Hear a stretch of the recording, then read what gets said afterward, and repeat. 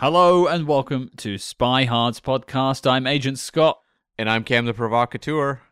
And we're back continuing our journey with the Matt Helm films. And we have a very special guest to help talk about not the most recent one we've been speaking about, The Wrecking Crew, but the original one, The Silencers. Cam, who do we have joining us? Yes, we are joined by actress Nancy Kovack, who played the deadly assassin Barbara in the 1966 Matt Helm film The Silencers, but also is known for a lot of her other notable work, such as Jason and the Argonauts, the Batman 66 TV show, Star Trek, a pretty fascinating filmography, as well as a few spy shows sprinkled in there as well. Absolutely, and it's not often a modern-day podcast like this gets to speak to a legend of that era, like Nancy, someone who can tell us stories about working with Dean Martin. So I think without further ado, let's get right to it. Cam, roll the interview. And joining us now on the show, the star of films like Jason and the Argonauts, The Silencers, TV shows like Get Smart, I Spy, Man from U.N.C.L.E. Batman, Star Trek. The list goes on and on. Miss Nancy Kovack. Hello, Nancy. How are you? Terrific. Wonderful, wonderful. Hope you are. No, the pleasure is ours. Nancy, thank you for coming on the show. I hope the weather in Italy is a damn sight better than how it is now in London. It is. It's beautiful. Well, Nancy, the first question we have for everyone who jumps on the show, and I think it's an important question to sort of, for our listeners to get an idea of your journey. How did you get started and what sort of interested you about becoming an actor? An actress. I didn't want to become an actress. I wanted to do something in science.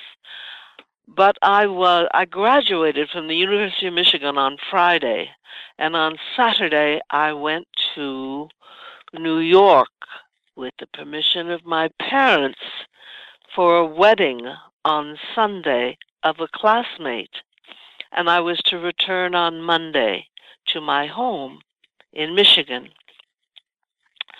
And while I was there on Sunday after the wedding, another classmate said, "Would you like to do what was it? I've forgotten the word she used. It was an audition." And I didn't know what she meant because I had no connection to that world. And I said, "Well, why would I do?" "Well, you might, they're seeing a lot of girls and you might get a job."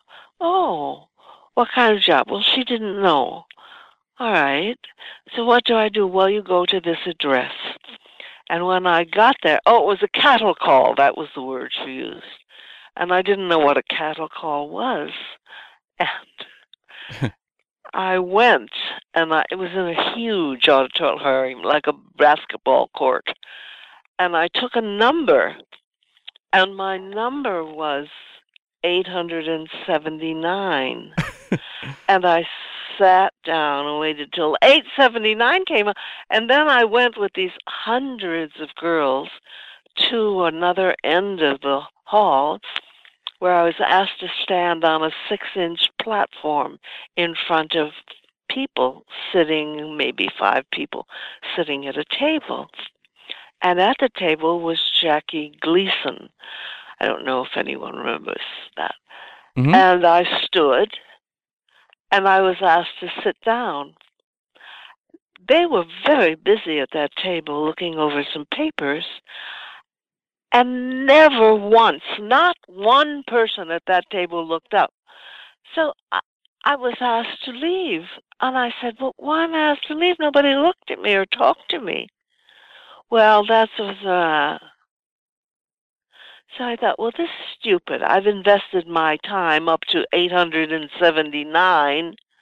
So I went into a bathroom, and I had a ribbon with me, I don't know why, and I tied my hair in a ponytail, and I had a sweater because it may have been chilly, so I put the sweater over my shoulders. And I went back to get a number, and the number was 1,304. So I took the number and I sat down. I was called up again, and I stood on the platform, and they asked me to turn around and talk to me for 1 second and said, "Thank you, stay." So I sat down again and waited for about 40 minutes. And then 100 of us out of that 1,000 and whatever it was, were asked to stand in a circle in the auditorium while all the other girls were dismissed. So I stood in the line, and his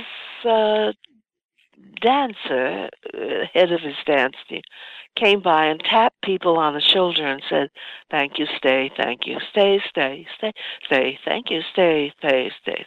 And he tapped me on the shoulder and said, "Thank you." Wow. So I stood out of the line, and the photographer said, "Well, that doesn't sound right." And I smiled at him, and I walked around, and I got on the other side of the line. And when she came to me, she tapped me and said, "Stay." And 10 of us were chosen out of that 1,500 people. These 10 people were put on camera, and I was chosen. And I don't know who, I can't tell you the names of the other people at the moment, but those 9 other people out of those 10 people knew Jackie Gleason intimately. They partied with him, they ate with him, they knew him for years. I was the only person out of that 1,500 people on this so-called cattle call. I found that quite astonishing, that didn't know Jackie Gleason. And it really rocked me. At any rate, I got the job. It was far from what I expected to do in life. I hadn't a clue what I was doing. And I was one of the Glee girls that opened the show on television, and they were all dancers. Now, I couldn't dance, but I could count. And they all said to me, "She has a university education. Look at her count. Like 52, 3, 2, 4, so on and so forth." And that's how that all started. I didn't choose to be an actress. It was your pure persistence that got you there. How about expectation? I like that. I like that. Expectation. And what's fascinating to me about that is that I just simply listened. And I'm still listening. I'm 1,000 years old now, and I am still listening. And I hear strong indications of where to go and what to do and what to accomplish, etc. And I often not only contradict, argue with, if not struggle with, those, I say commandments, because they're very forceful and very certain. So I should be smart enough now just to follow them and not and not argue. Well, they saw you pretty well Is that too in that long an audition. answer? No, all my no. answers are not that long. Hey, it's our show. You can say as much as you want on it. It's not a problem at all. I suppose then, bouncing off of that though, you've got this. You're working with Jackie Gleason, sort of doing the intros for the show. Where did the acting come along? When did the first you got your first starring role or part role on a TV show or a film? When did that transition happen, and how did that happen? At that time in New York, while doing the Gleason show, which of course isn't a 40-hour-a-week job, there's a lot of free time, and I learned to girls would say, "Well, go to this man. He's an agent." "What's an agent?" "Well, they get you jobs." "Well, I have a job." "Yes, but you can get other jobs." I was absolutely so naive. I entered university at 15, so when I got out, I had just was going into 19. I knew nothing. It took me 2 years to understand what an agent really meant. You have to want to be in that business and know what an agent is. I didn't know what an agent was. I thereafter was so busy working every hour of the day, and they would say, well, you should get an agent. They were right, of course, meaning with direction. And I said, well, what will he? Well, he'll get you work. But I'm working nonstop. There's not another hour in the day that an agent could get me another job. And they must have thought I was daft because they were thinking of higher quality jobs or whatever. But I did two television shows at one time. May I just suggest to consider that at that time, women didn't have jobs in the country. Yeah? The reason I even was interested in pursuing or continue is because it was the only job that I could think of outside of a secretary in which they paid you anything. Do you understand what I mean? You can't because you're a man, and that never happened in your or your generation's male history. No? It was shocking. And so I thought, well, this would be wonderful if I could do this job in my life because it pays more than a secretary. You can see the insipid thinking, the young girl, unsophisticated thinking in this. At any rate, this is one of those directional imperatives that I questioned, but it was very strong, and I followed it. That's all. And I wouldn't be where I am right this minute, sitting in this Tuscan villa overlooking the valley with everything blooming. I have peaches on my tree, little baby peaches, with this glorious sky, if I did not attend that cattle call. Right. You can't argue with the results. And No. I'm curious, when you say it up front, like you weren't particularly familiar with acting and you had to learn. Was there a moment or a role where you felt like, I'm becoming confident in this. I have faith in my abilities? Well, I used to make what I thought was a joke. I can't remember which Natalie was there Natalie Woods? And I used to say, she brushes her teeth in the morning. So do I. Hmm. I liked Natalie Woods. I just didn't think she was a phenomenal actress. So I thought if I could do the same as she did, she must have been doing something very prominent at that time. Then what is the problem? To me, it was extremely simplistic. And about acting, once you get there and you do it, and you really listen to your actor, really listen to the person opposite you, things happen inside you. It's very exciting. I was once in a role where a man, a director, took me aside and explained to me, you see, Nancy, you may not know, but in the war, they didn't know if they'd be alive the next morning. They didn't know. And so the person you met tonight, you may never see again in your whole life. You may never see anyone in your whole life again. And so you see, Nancy, it changes your perspective. Something that you might think about this person in a normal, non-warlike environment doesn't apply here. You're a different person here. And I thought, oh my God, I was so grateful for that. It completely changed me. And I remember, I don't drink. I've never had a drink in my life. I hated going to bars and all of that.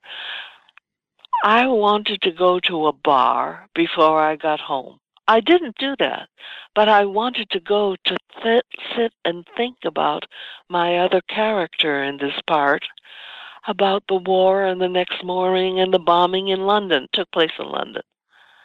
I didn't. I went home. But that really changed my whole, that was an impetus that I could use and apply in many areas.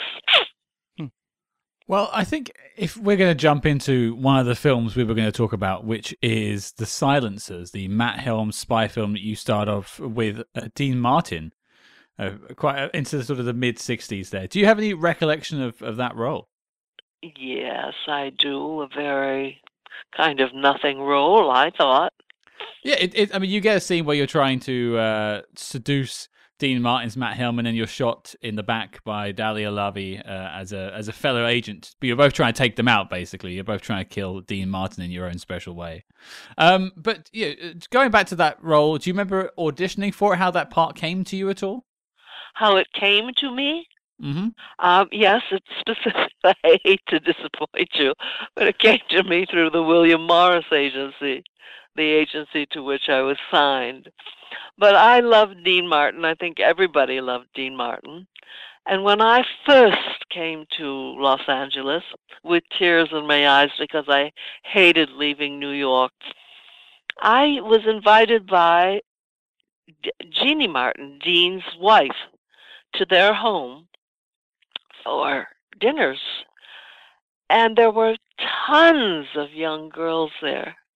And Jeannie Martin thought, well, rather than have him go out and find young, attractive girls, I'll just bring them home and he'll always be home. For a young girl from Michigan, this was shocking. Just shocking to me. It was a whole new way of thinking. I didn't understand it. And thereafter, I saw him throughout the industry here, there, and Jeannie, of course, as well. And so he was like a buddy somehow. Like I almost grew up with him, kind of, in the business. It was nothing. It was just walk on and walk off. Well, actually, it was a very short scene. You're quite right, but at least you had that foundation with him leading into it. And what was it like to sort of finally get to work with him on screen in that sense? You know, people always ask that, and I don't know what other people who work in the business say. They're probably more facile than I. It was very comfortable, let me say that. When you're working, and you have to be, you are really, every actor on a set that I've known, in every case, in every days for over a decade, is very cool and loose. Trust me, they are not cool and loose. They have lines going on in their heads. They have marks on the floor in their mind where they had to be last time. They know which side is their right side and wrong side. They know and they are working in their mind. And nobody is cool and not paying attention. Everybody is paying attention. And so we paid attention, we got the job done, and we went home. I know it would be nice if I could say there was great camaraderie. Well, nobody was sitting around talking to each other and making jokes. We were all working. If we sat down to wait for a shot to be set up, we didn't, because there was no shot to be set up. It was already set up. We walked on, we did it, and we got off. I'm sorry to be disappointing. I'm sorry. No, that's quite all right. This movie directed by Phil Carlson, when you're shooting the movie, is he very like a quick shooter? Was your material shot very quickly in that day? It was. I have a picture of us in holding each other in our arms, and he is behind us, and he's got his hands on his hips, and he's screaming at somebody off stage. And I love that picture, because if he walked in this room, I wouldn't recognize him today, nor I probably, but he was screaming at something that was disturbing to him, but it was a very quick shot. And were you surprised at the success of the movie? Because it was quite a big hit in its day. I didn't realize it was a big hit. Oh, okay. It was? It was a reasonably big hit. I mean, it spawned 3 sequels, so it did pretty well. Oh, I didn't know that. I didn't know that at all. Well, I'm certainly surprised now. Awfully glad you called and all of that to tell me that. So I can cross out my question about asking you if you watch the sequels. Yes. Everybody loved Dean. Dean was so loose, supposedly, but everybody loved him. Why wouldn't someone run and see him in the movie? It was really like Dean Martin's moment at that time as well, because the TV show came out at the same time. So you had the Matt Helm films and Dean Martin show, and so he was America's favorite at that point. I always got the impression. Yes. But you mentioned that connection to him. Aside from filming The Silencers, which, as you said, was a very brief experience in your filmography, do you have any other memories of just like of Dean, of sort of being around him and being in his company during your period working in Hollywood? Yes, he was very loose, and my mother always said, Nancy, listen to this man. He always sings after the beat. She used to tell me that in Michigan. I think I always have thought he was one of the best singers. He had the greatest understanding of the musicality of music of anyone. And I know Frank is terrific, but I would have chosen him for his singing over Frank anytime. I thought he was that special. And I used to see him,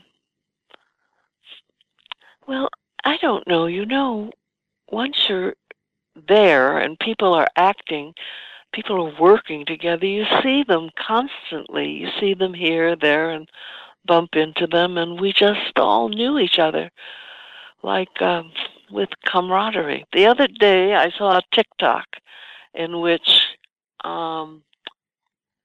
it was a roast by, oh my gosh, my good friend whose name I've forgotten, was roasting people, and there was a great television host, Sammy Davis Jr., Dean Martin, Frank Sinatra, Ronald Reagan, etc., etc. And it was such a joy to see them all, because that was a certain time. You can feel it in your stomach almost, feeling that time. And maybe that time is existing now, and I certainly don't feel it. I certainly don't know it and can't feel it. So I'm not saying that it's not existing now.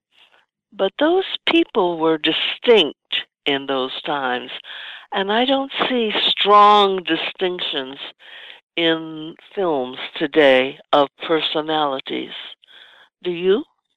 No, and I think there's been so much talked and written about how kind of the era of the movie star no longer exists where it was those strong personalities. It's more like the intellectual property or the franchise Yes. over, personality. Yes, I'm not saying it's bad or worse or better or whatever. I'm just saying that it's different. Quite different. Strongly different. As are our films, are they not? Yes, I would say so, yes. I did just want to add, I think Cam might have a follow-up question, but Nancy, you've blown me away knowing that you're on TikTok. I'm not alone in there, which is great. Oh, because you do too? Yeah, That's I'm on because TikTok, great minds think alike. You know that. I do now. I love TikTok. TikTok has changed my life. I don't think anything else could change my life like TikTok.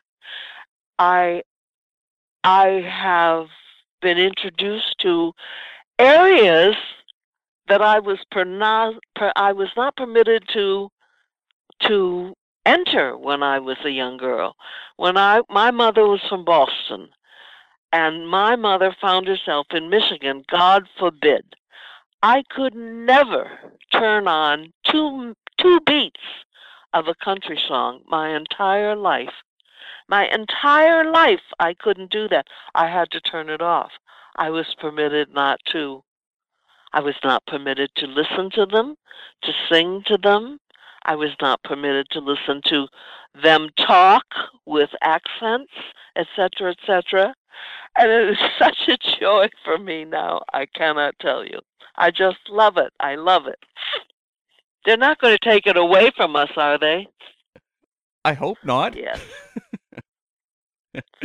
Well, you bringing up music is actually a good segue for me. I wanted to jump over to another movie you made, Jason and the Argonauts, Uh-huh. which I was rewatching again last night. And Because you had nothing to do, Cam. well, I mean, fair, but but I like to be prepared every time. I'd seen it many times in the past, but one thing that really interested me about this movie is the dance sequence in this movie that you have, and it's notable. You mentioned, just a few minutes ago that when you got the job with Jackie Gleason, you didn't really know how to dance very well. So I'm curious about choreographing that really iconic moment in Jason and the Argonauts. There was no dance instructor. There was no choreography. And they just sent me from Palinuro, which is a little village on the coast of the Shin of Italy, beneath Pestum, beneath Rome, and that's where we shot that film. So when they had a break from me on the ship, they sent me up there to do this. I went alone. They told me to dance. I said, I don't know how to dance. Just do something. So that was my just doing something. I'm not terribly impressed with that, but everybody mentions that. Why aren't you impressed with it? Well, it's kind of... I must have high standards because I don't think that's a very impressive... I'm not terribly impressed with that. I'm a little embarrassed by it because I do not know how to dance and I just moved. And that's all. Well, when I watch it, obviously like the makeup and the costuming, of course, is very powerful, but like there's something like otherworldly about it, and maybe the fact it doesn't feel like a standard choreographed dance routine of that era, it makes it feel like kind of another world that they're visiting. That's a fascinating remark. And I'm sure that you're really right on because I was very alone and didn't know what to do. And I was saying, I have this buddy called God, and I said, God, what am I supposed to do here? What is this person? And what is she doing? And what do people who are in this position do? I had not a clue. So I was really listening for anything that could be added to this that might be of interest. That's really a simplistic answer to you, isn't it? That's how simplistic it was. And maybe how lost I was. I don't know. But thank you. Oh, no, no. I mean, in a way, it's making, lemonade out of lemons, right? Like you had a situation that maybe wasn't the optimal approach to work, Yes. but the results sort of have an odd energy that I think still works. Yes, thank you very much. They should have sent with that person, who happened to be me, some simple person who could choreograph something, but they didn't want to spend the money, I guess. And also, think about this. It's because of that film that I'm sitting where I'm sitting right now looking over this gorgeous landscape, because I so loved Italy from that time. And I remember the wife of the producer of that film said, Nancy, I'm going this weekend. Would you like to go? Go where? To Florence? Well, what's in Florence? Well, it's one of the cultural of the world. They're all and the museum and and I said, well, maybe a little later, because I didn't know about Florence. I was so young, and here I am in Florence, thanks to Jason and the Argonauts. Now, how long did it take you to kind of visiting there the first time and then circling back to be there now? Like, did you visit often over the years?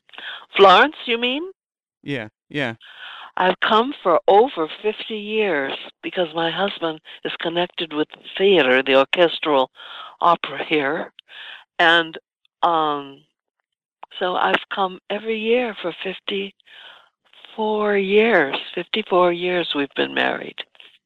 Wow. And I would love to know, just in terms of the character of Medea in Jason the Argonauts, about the efforts, just you working with the costume and makeup team to achieve the look of that character, because it's very striking in the film. Um, what is the look of that character to you? Well, it depends, I guess, on the scene, but I mean, it has that kind of like, it almost feels like comic book Greek mythology, I where see, it's a yes. sort of thing, one image tells you so much. Yes. Well, I did my own makeup for that. I wish I hadn't. Um, and I'm really apologetic to be simplistic to you, No, no. but that was a job, Cam, where you get up, put on your makeup, go down at 5 o'clock because the sun. You had to be there when the sun was up on the ship, and I thought that she was rather a contemporary-looking girl, contemporary for the time. Mm. I look at all the effects in the film, and I have to imagine that so much thought was being put into the technicalities of the production. Did it feel like, as an actor, that you didn't necessarily get the best working environment in terms of like performance the way you might with some other roles? Exactly. Mm. Yes, that was a very. We Americans didn't know about Harryhausen, and um, so this was a learning experience for us. And I know that people just loved that film. I left Italy last year in the fall or something, and went to one of those signing conventions in the eastern part of the United States. And I just can't tell you how people are. I have no way to describe to you the shock I have at the thousands of people who are just crazy for that film and have histories and stories and how many times they've seen it, etc., etc. So that evening they were showing that film. So I sneaked out of my room and I went to see the film because I only saw it once in my life. Mm. I could hardly sit through the film. I don't know what people are talking about. I don't know. I thought it was because of the time that was what was available. But they're still talking about it, and there's much more available now. So my thinking is that they should be involved in more advanced developments, etc., etc. But they're not. They're still in love with that film. And I'm so happy for them. I really mean that because they're so genuine, truly genuine in their reaction to it. I think it's just like the very like kind of innocent high-spiritedness of it. Like, it has not a drop of cynicism in the whole movie. So I think people really feel the escape of it in a way that often with, like, say, blockbuster films, you just don't quite get. Uh-huh. Well, that's an interesting remark, and a very nice remark as well. It's also interesting that you bring up conventions, Nancy, because Cam and I met many moons ago at a Star Trek convention, which is a TV show you were also involved in. I do believe Cam has bumped into you once at a convention in the past. I do have an autograph photo, yes. I see. Where was that in the United States, obviously? Yeah, it was in the Las Vegas Creation Star Trek convention from probably, Uh-huh. Yes, yes, yes. yeah, maybe 4 years ago, something like that. Mm-hmm. Yes. Well, it's just interesting to sort of bring that sort of topic up of Star Trek, really, because it is how Cam and I connected. Any just sort of your thoughts and memories of working on Star Trek? Is it one of those roles that people bring up to you, much like Jason and the Argonauts? Non-stop.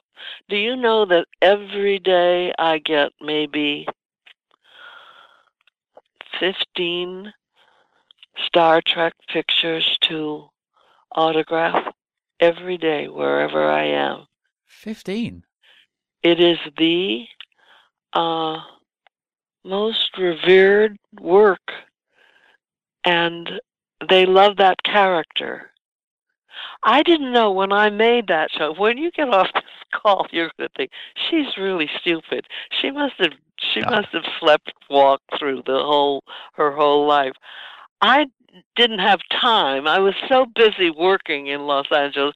I never got to see Star Trek. I may have seen half a show one day in my life, and then I worked on a show. But when I did that character, I got that script, and I thought, well, when I get on stage, they'll explain. When I get to the set, they'll explain. Nobody explained anything to me, and I couldn't understand why this woman had a husband, and then she was trying to make the star of this show do something else.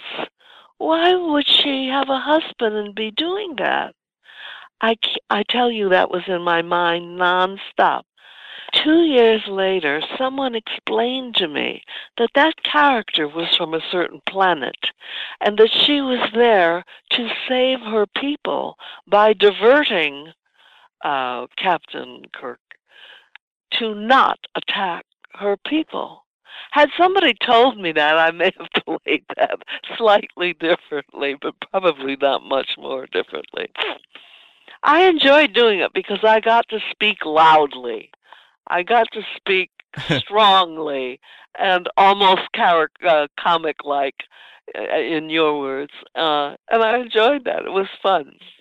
And was it fun to play someone who was kind of an antagonist or had a little bit of a villainous streak as well? Kind of. I didn't understand her. I didn't understand why she was doing that. I didn't understand anything. So you'll wonder how I ever got through all of that. Well, you sold it for me. I'm still bowled over that 15 people send you letters about Star Trek every day. I think that's a really touching a part of the Trek fandom. Is we love everyone. I think it is, because those people should all be doing something else at this moment. In my view, if people grow, they should be. I'm not doing something from 40 years ago in my life. Are you doing something from 40 years ago? I bet not. And but they are, and they come from all over the world. They come from Japan, New Zealand, Australia, China. I got the sweetest letter from a boy in China the other day. Germany, England, everywhere, and the United States. And I know that they're genuine because they write with their hearts. And I sign them and send them back. Had the people sensed that who write that show, they probably would have brought that character back. You're probably right there. Unfortunately, it was a bit of a mess behind the scenes for most of the years it was on the screen. I think if they had a bit more forethought, you would have seen people like you come back for another episode. Absolutely. Yeah. We interrupt this program to bring you a special report. Attention, spy-hards, diehards. Independent podcasting, much like the spy game, requires considerable resources, whether it's research, equipment, hosting, or of course constructing a hidden moon base. We're putting out the call for your support. That's right, the Spy Hearts Patreon is the home to our ever-growing lineup of Agents in the Field episodes where we decode non-spy films from your favorite spy actors, and The Debrief, where we activate our billion-dollar brains and predict how the spy movie news of today will shape tomorrow. Cam, what have we got in our crosshairs this month? Scott, June is coming to an end, so it's time to launch the latest episode of The Debrief, where we're going to look at news related to James Bond, Mission Impossible, Secret Invasion, and who knows what else. So accept your mission and hop in the Hellmobile today at patreon.com/spyhards. But before Spectre agents intercept this broadcast, let's get back to the Spy Jinx. Well, I also want to tackle on a couple of other TV shows, because we do talk about spy movies here, but you were on quite a few spy TV shows. Now, I know that it all happened in a very short amount of time, but I mean, shows like Get Smart, you were on, I Spy, you were on, Man from U.N.C.L.E., you were on twice. That was so funny. Do you remember any of these? Funny It's amazing. observation. It's amazing. You've done so much spy work, but it's all just sort of blended in. Yes, but it's nothing that I did. It's what existed that we booked. Do you know the difference? Yeah, absolutely. I totally get where you're coming from. I wanted to ask a couple of quick questions as I slowly wrap us up here, but I know Cam wanted to mention something about Batman. Yeah. So you mentioned when you did Star Trek, you didn't. Because Tom likes Batman, right? Is that it? I do. Well, I do. Cam is wearing a Batman shirt as we speak, funnily enough. Yes. That is also true. I did not actually plan that, so just it's coincidence. But so the original Batman show was like a big deal for me when I was growing up. I'm sure you've heard this a billion times, but like one of the characters that was a huge icon for me was Cesar Romero's Joker. Yes. And I would love to know, you appeared in his first appearance on that show, just working with Cesar Romero and kind of seeing this character brought to the light for the first time. Cam, you're very funny. Let me tell you that I got up at 3:45 every morning. I washed my hair, put it in curlers because I was asked to do that. I then drank some Jell-O in milk. That was my breakfast. Oh. I got in the car at 5 o'clock. I was in my seat across the valley at 6 o'clock. When I got out of there at 7 o'clock, I came home. I ate some hot thing from some deli. I came home and learned my script until 10 o'clock at night, fell asleep by 10:30 and was up at 3:45 every morning. I worked every day of the week. There was no way I could watch television. There was no way I could have dinner with you. There was no way I could chat on the telephone. There was no way I could do anything. So I didn't know about this show. But I went in and I knew on the set that there was great excitement over this character. And I was so happy to be with him. I was so grateful to be alive and be working and be on the set. And that's what I remember. It was a joy to work with him, but I knew nothing of the character in the show because I had no background, not able to have seen it. Where would I see it? True, yeah. Yeah, for sure. Yeah. You can't see it at 11 o'clock at night between 11 and 3:45. You didn't have a Maybe it VCR showed to on the tape it. weekends. I don't know. Yeah, exactly. Yeah. Okay, well, how about this, Nancy? I got a couple of quick questions before we let you go, okay? The first one is kind of connected to you going to conventions, and I mentioned, Star Trek conventions, but you mentioned some other ones, well, Jason and the Argonauts. What is it about sort of interacting with the fans that keeps you coming back to these conventions? What do you sort of enjoy about that interaction? Well, where did I go? I think maybe it was Vegas. First of all, I've never done these. I've been asked to do them. I had no idea what they were talking about. Finally, because the man is from Michigan, and he was so genuine, so sincere, I said, all right. And I went to the one in Los Angeles. I had no idea that they paid you. When he paid me at night, I was blown away. I said, no, I can't take that. What is it? I just signed the pictures. What are you doing? Oh, no, we pay every... I was in total shock about that. So then I went to the next one. And anyway, I carry around a mantra with me, and it is, where thy children are, I love to be. Because once I was asked to do a tour of the United States to open some movie, and I thought I was going to die. I just thought I was going to die. You may not be able to see this, but I'm an extremely strong person. I can do anything. There's nothing I can't do. I don't whine. I don't cry. Just get me to. But I hated going on this tour because I didn't want to meet thousands of people every night in every state, in every city, all across the country. I just couldn't do it. And that sentence was given to me where thine own children are, I love to be. So I love every one of those people who comes to that desk. So the first person came and I said, "Good morning, how are you? Welcome, welcome, welcome. Where are you from?" He said, "Wales." I said, "Are you saying Wales? Are you saying the Wales that I think Wales is?" And he said, "Yes." I said, "You came from, that's where you were born." "Well, yes." But I said, "Where did you come from?" He said, "Wales." I said, "You flew from Wales here to this guy?" "Yes." Now, you just think that you're in England, so that's nothing to you.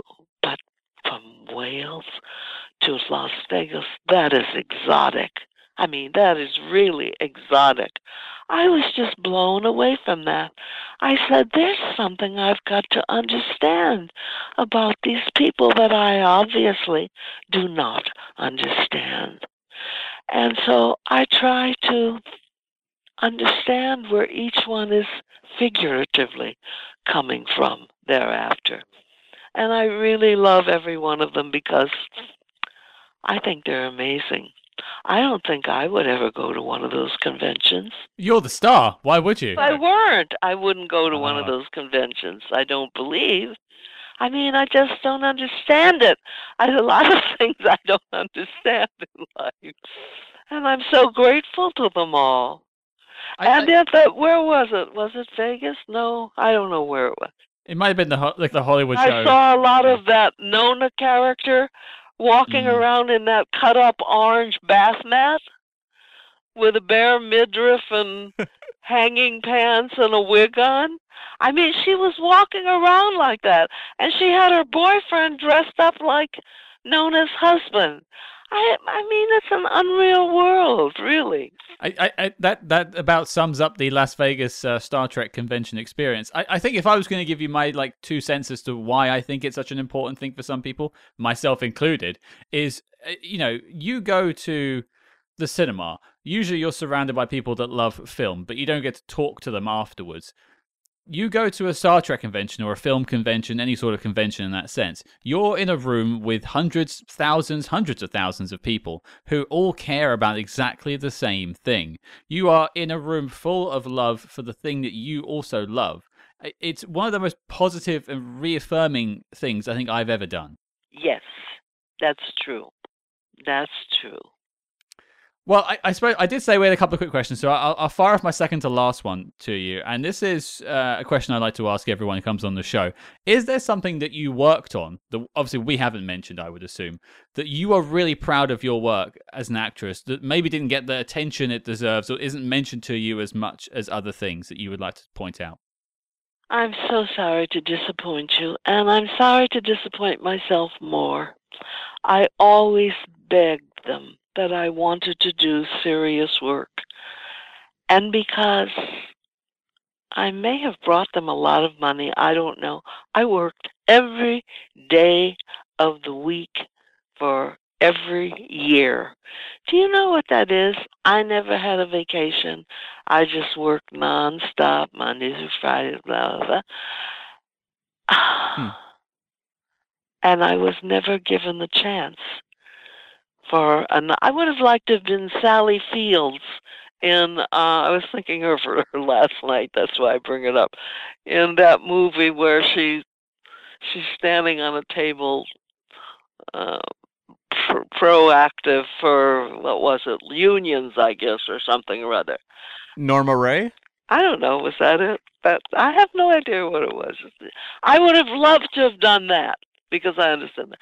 I wanted to do serious thing, and no one would give me a serious role. You can see the way in which I'm cast. It's always this kind of glamorous, whatever, movie starry kind of sale. Was a sale of that kind of character or look or punch up in the film. It's someone you hire to punch up the film with that kind of look. And I was very grateful for every job that I had, but I never was able to perform in anything that made me proud if you know what I mean. Or, if I may say, don't think this is self-aggrandizement. I'm just trying to describe of which I was capable. I felt I was capable of so much more, an expansiveness, an understanding of depth, the profundity, that I was never had a character in which to display. I'm going to cry. Well, don't do that on our account. Yeah. And I mean, when I look at your work, you're bouncing between comedy and drama very seamlessly. So it's very... There's no drama. I never did anything dramatic. Name one thing that was a drama. Nothing. Well, I guess when I say drama, I mean more so in the sense of, like, Star Trek would be considered like a dramatic role versus, say, like the comedy stuff like Get Smart or Batman. I mean, in that sense. But you can't seriously sit on the telephone and say that Star Trek was serious. I think that depends who you ask, Nancy. I have to say, I think that really depends. Yeah. I don't. I mean, I can't. I'm not going to come down either way on it myself. But I think there's a lot of people that would say it's very straight acting. It's very serious topics that they are discussing on that show. So I'll leave that to the viewers of Star Trek to decide. I think that's for them. But my last question for you, Nancy, and this one is asked to literally every guest we've ever had on the show. I'm putting you in the hot seat now. Nancy Kovack, what is your favorite spy movie of all time? Spy movie? Mm-hmm. Any spy movie you can think of that you enjoyed. That must be a category that you really love, is it? It's what we talk about every week. It's what we research. It's what we write about online. It's our specialty, I suppose. I see. I'm so sorry. I can't answer that question. I don't have a favorite. If you ask me of the favorites of the films that I've made, I can't give you a favorite because they're all so different. And I genuinely loved every one of them. Grateful on my knees for every one of them. And it gave me a wonderful life. But when you said earlier that I was in multiple spy TV shows, that was a shock to me. I don't. You're correct. They were about spies, but I wasn't aware of that at all. Certainly not to count them as you have. Maybe that was an ilk of that time. Well, it really was. It was a reaction to James Bond, which was really the big thing in the 60s. So you had all these spy TV shows sort of spring out of nowhere. Yes, you're probably correct. And that was probably a wonderful vehicle as a profession in which to get the audience out of itself, because they don't sit around in their dining tables talking about spies. So it was a way to lift them out of their normal, maybe mundane lives. I don't know. Well, it allowed them to be sort of transported around the world, especially in the 60s. There was a lot of travelogue stuff. You know, you'd get to see Tuscany in a spy film because they would travel there and then they would travel to somewhere else, very exotic, like the Bahamas, and you'd see all these things. You're right. Well, I understand you can't pick one as a favorite. I'd probably struggle too. I'll default to The Silencers because that was the spy film you worked on as your favorite spy film, which is absolutely fine. Nancy, I want to thank you for taking the time from your lovely busy day and your very gorgeous place where you are right now to talk to us. It's been an absolute pleasure. I didn't think I'd be talking to you, Nancy Kovack, in my entire life, so I'm glad I've had the opportunity to speak about spy movies and everything beyond with you. Yes, I thank you. It was a joy talking with you, and I'm sorry if I'm disappointing to you in my personal feelings on the set, etc., etc. But I loved my industry. I still kind of love it. And I'm deeply, deeply grateful. And I love chatting with you. Thank you. I wish you well. It's been a pleasure for us as well. And no, like, we will never not be excited about honesty in interviews. So just you saying that like some of these experiences were so trying in terms of the work amount and all that, that's honest. And so, no, thank you so much for being so candid with your answers. Yes. Yes. Thank you. Big hug. Bye. There you go, folks. That was our chat with Nancy Kovack. I want to thank Nancy for taking the time to speak with us and thank friend of the show, Scott Ray, for helping put it all together. Cam, what did you think of that one? I really enjoyed this one, Scott. It was great to have someone on who's just so candid about their experiences in Hollywood. Obviously, for Nancy, she retired in the mid-70s from Hollywood, so it doesn't have any films or TV post that period.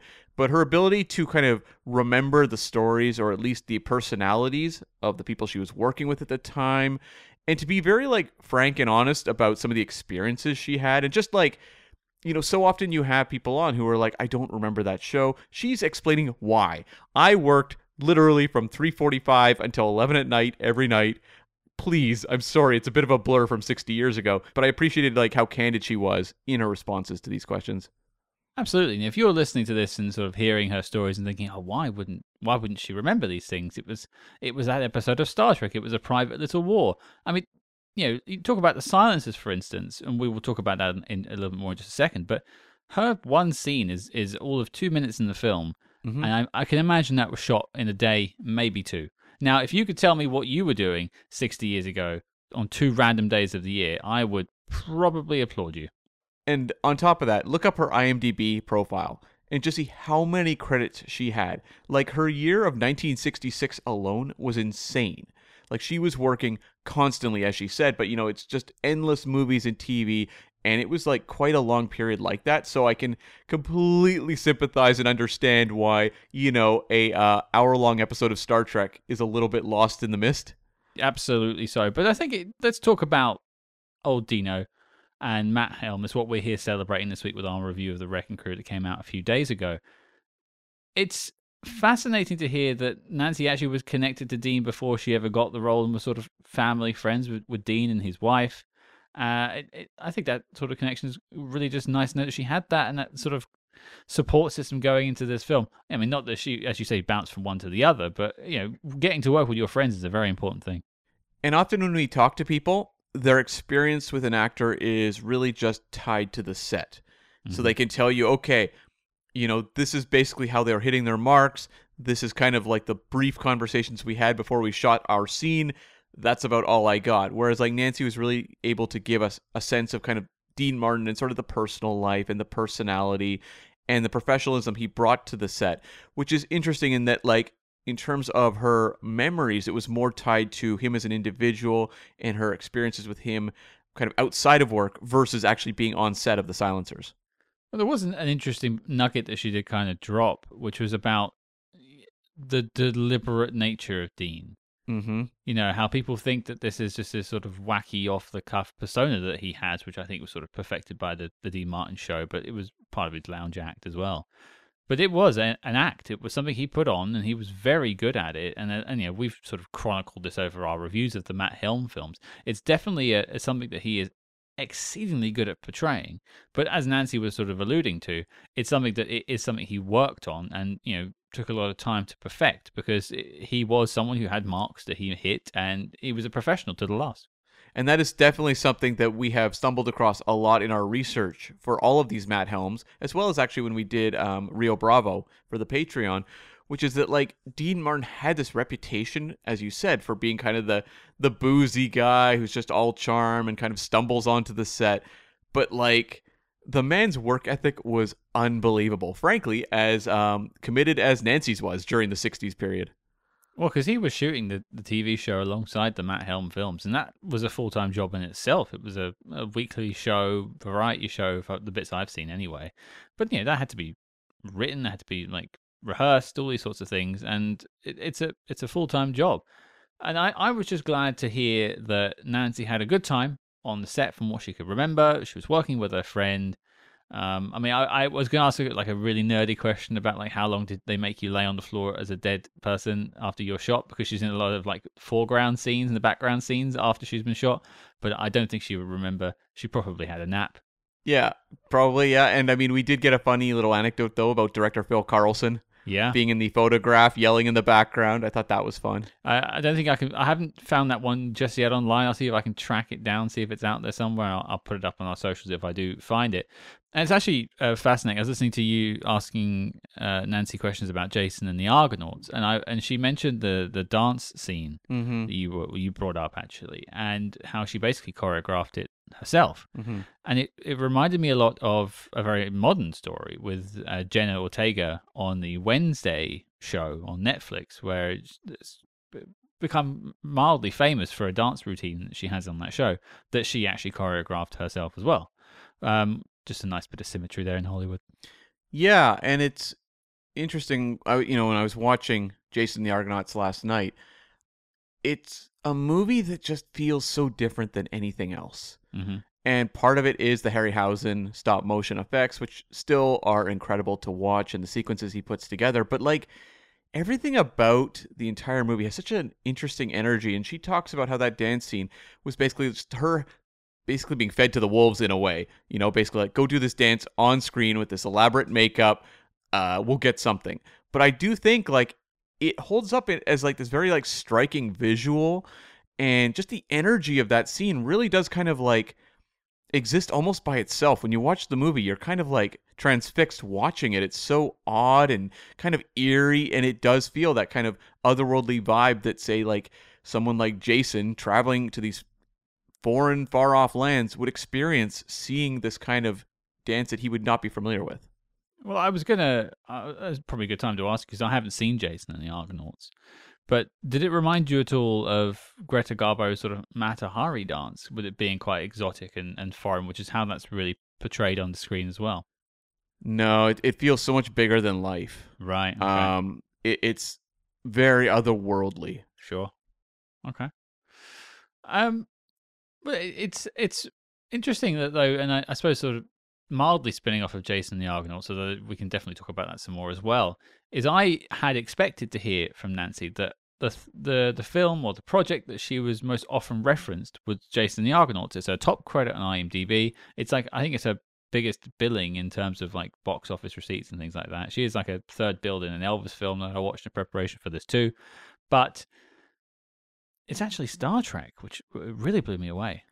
I kind of understand, like the cultural cachet of Star Trek has just kept going and going and going, whereas like Jason the Argonauts has its fans, but it's probably a smaller segment of the population than the Star Trek people, especially anyone who grew up watching TNG probably tracked down the original series at a certain point, and newcomers to the franchise. There's always that kind of like canon element of Star Trek that kind of requires, or at least pushes people gently to check out all the stories of the past as well. So I can understand why Star Trek endures for her. I think it's notable, though, she says like she just doesn't understand people's connection to that material, or to Jason the Argonauts for that matter. And I don't know that a lot of people go to conventions very much, but like it's something you run into time and time again. I remember Brent Spiner talking about Star Trek The Next Generation. He was working constantly. He didn't have time to sit and watch, or probably did not even want to watch his performances when they're airing. It was like, okay, on to the next performance. I have another episode to film. And so it's like the people watching are so much more immersed in the world and the filmmaking and the characters once the finished product is delivered than the actors are, who are off to the next job. So I can totally understand why there is that sort of like loving confusion about the kind of the disconnect between the performer and then the response, especially this many decades later. Absolutely, I could totally understand the dissonance there. It conventions really are bonkers when you spell it out. Like, it's a bunch of people from around the world. Wales was Nancy's example. England, Canada, in your example, we met in Las Vegas. We traveled, me to a different continent to see people from a TV show. Like, what is that? What does that mean? Why do people do that? I think I tried to explain it in my own words a little bit. I think I was maybe sort of close to the mark for how I perceive it all. But I think it's testament to, I think, fandom in general, really, that a lot of people are keeping these projects alive through their passion. Even things like, Jason and the Argonauts. People are rediscovering that from going back and looking at Harryhausen's work. and that's how they'll find that film, and they'll discover Nancy for the first time, or like even people who are spy movie fans, like you and I, and all of the listeners here, are discovering these films as we tackle them on the show. That might have been your first experience of Nancy Kovack when we tackled The Silencers last year, and now we're talking to her, and I think we're keeping that sort of legacy alive of these films that to some people could, as Nancy saying, she was an actor, she did the job, the film went out, the TV show went out, and that was it. She moved on. We're keeping the torch lit for stuff like Matt Helm because we're still talking about it. Yeah, and Matt Helm is definitely one of those franchises that has become a little obscure, but we've been really excited stumbling across these movies and finding their weird energy very refreshing in contrast to the other stuff of that era we are, covering on the show. So it's been an absolute blast to kind of tumble down the rabbit hole that is the Matt Helm universe, but fascinating to me that Nancy was not aware there was any sequels. Like, that's how much she was working, that when you're working that much in that period of time, and again, people, look at her 60s on IMDb. It's incredible. Not a lot of free time to be running out to the theater and to be kind of following the zeitgeist of what's popular at the time, like probably, as you probably heard in the interview, not fully aware of the spy craze going on in the 60s that came due to the James Bond success. Again, when you are working every day, pretty tough to follow these things. Ask anyone also who is like a new parent what's going on in current film or TV. They'll just give you like a blank stare. Cam is talking as a professional, of course, because he has multiple kids. I have friends who have 2 kids, and they have absolutely no idea what's going on past, like, a couple months into the pregnancy. They're like, How I Met Your Mother stopped? Yeah. What? That show ended? Is Cheers still on? Friends is over? What? MASH? When did that go? Yeah. Oh, that's a good show. Well, the only other thing I wanted to bring up in terms of sort of highlights of the chat, the entire chat was a highlight for me overall, but is just the candid sort of attitude Nancy had to her career. It actually took me back a little bit to our chat with Wendell Wellman a couple of years ago. And that was, again, a very impactful, candid discussion about Hollywood and what it can do to a person. And to many, maybe we didn't go as in depth in sort of the personal relationship to it, but Nancy said, she felt she had more in her and more range to do different parts, but she was very much pigeonholed in her career, and she had her fun. Now she's living a wonderful life in Italy, and frankly, I'm jealous of where she's living. But that's something that will sort of stick under her craw, I think, for the rest of her days. That she had more in her, and it's clearly something that is a small bugbear that she carries. And I appreciate she felt comfortable to discuss that with us. Yeah, and I mean, she was an Emmy nominee for her episode of Mannix she did at the tail end of the 60s. It's someone who, as she said, pigeonholed in a lot of very similar types of roles, but I do think that there is a certain diversity among those performances. Like, what you're doing on Batman 66 isn't really the same thing as, like, say even like Bewitched, and then jump over to doing things like, Alfred Hitchcock Presents. Well, yeah, and absolutely. And I watched Frankie and Johnny, the Elvis film, in preparation for this, just to get a feel of things that she was doing around the time. And just for reference, that came out in 1966, as well as The Silencers, as well as her 2 episodes of Batman, her 2 episodes of Perry Mason, her 1 episode of The Double Life of Henry Fife, and also 1 episode of The Wackiest Ship in the Army. Oh, and an episode of The Man from U.N.C.L.E., all in the same year, the famous 1966 that we like taking the mickey out of from time to time. A busy year for Nancy, and a very, very different role to the one she played in The Silencers. And obviously, a much more brief role, but even the Star Trek role she played, again, very different to the character of Nancy Bly that she played in Frankie and Johnny, which is very much of a mysterious woman who is, it's all it's set in like olden times with a steamboat casino and stuff like that. You probably enjoyed the film. But yeah, she had a lot of range. I just think Hollywood at that time wasn't ready to explore further options. Yeah, no, I mean, it's interesting she mentions Sally Field and really admiring her work.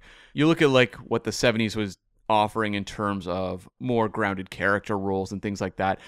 You look at Anne Margaret, who we've talked about, who was in the second Matt Helm film, and you look at her 60s work, which is like really kind of really fun and energetic the way it is in Murderer's Row, and then you see her in like Carnal Knowledge in the 70s, and it is just a raw, like stripped down performance that's unbelievable.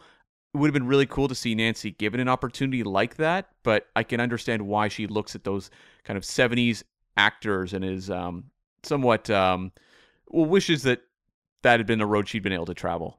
Yeah, an opportunity that she could have had potentially. So, but I think overall, I think it was a great discussion, a great get. I'm glad we had Nancy on to sort of give her story on the events around the silencers, and it's interesting looking back on our 4 films of Matt Helm. I'm sure we'll probably do a sort of round table on Matt Helm at some point. So I don't think this will be our last time talking about Dean Martin's 60s Spy.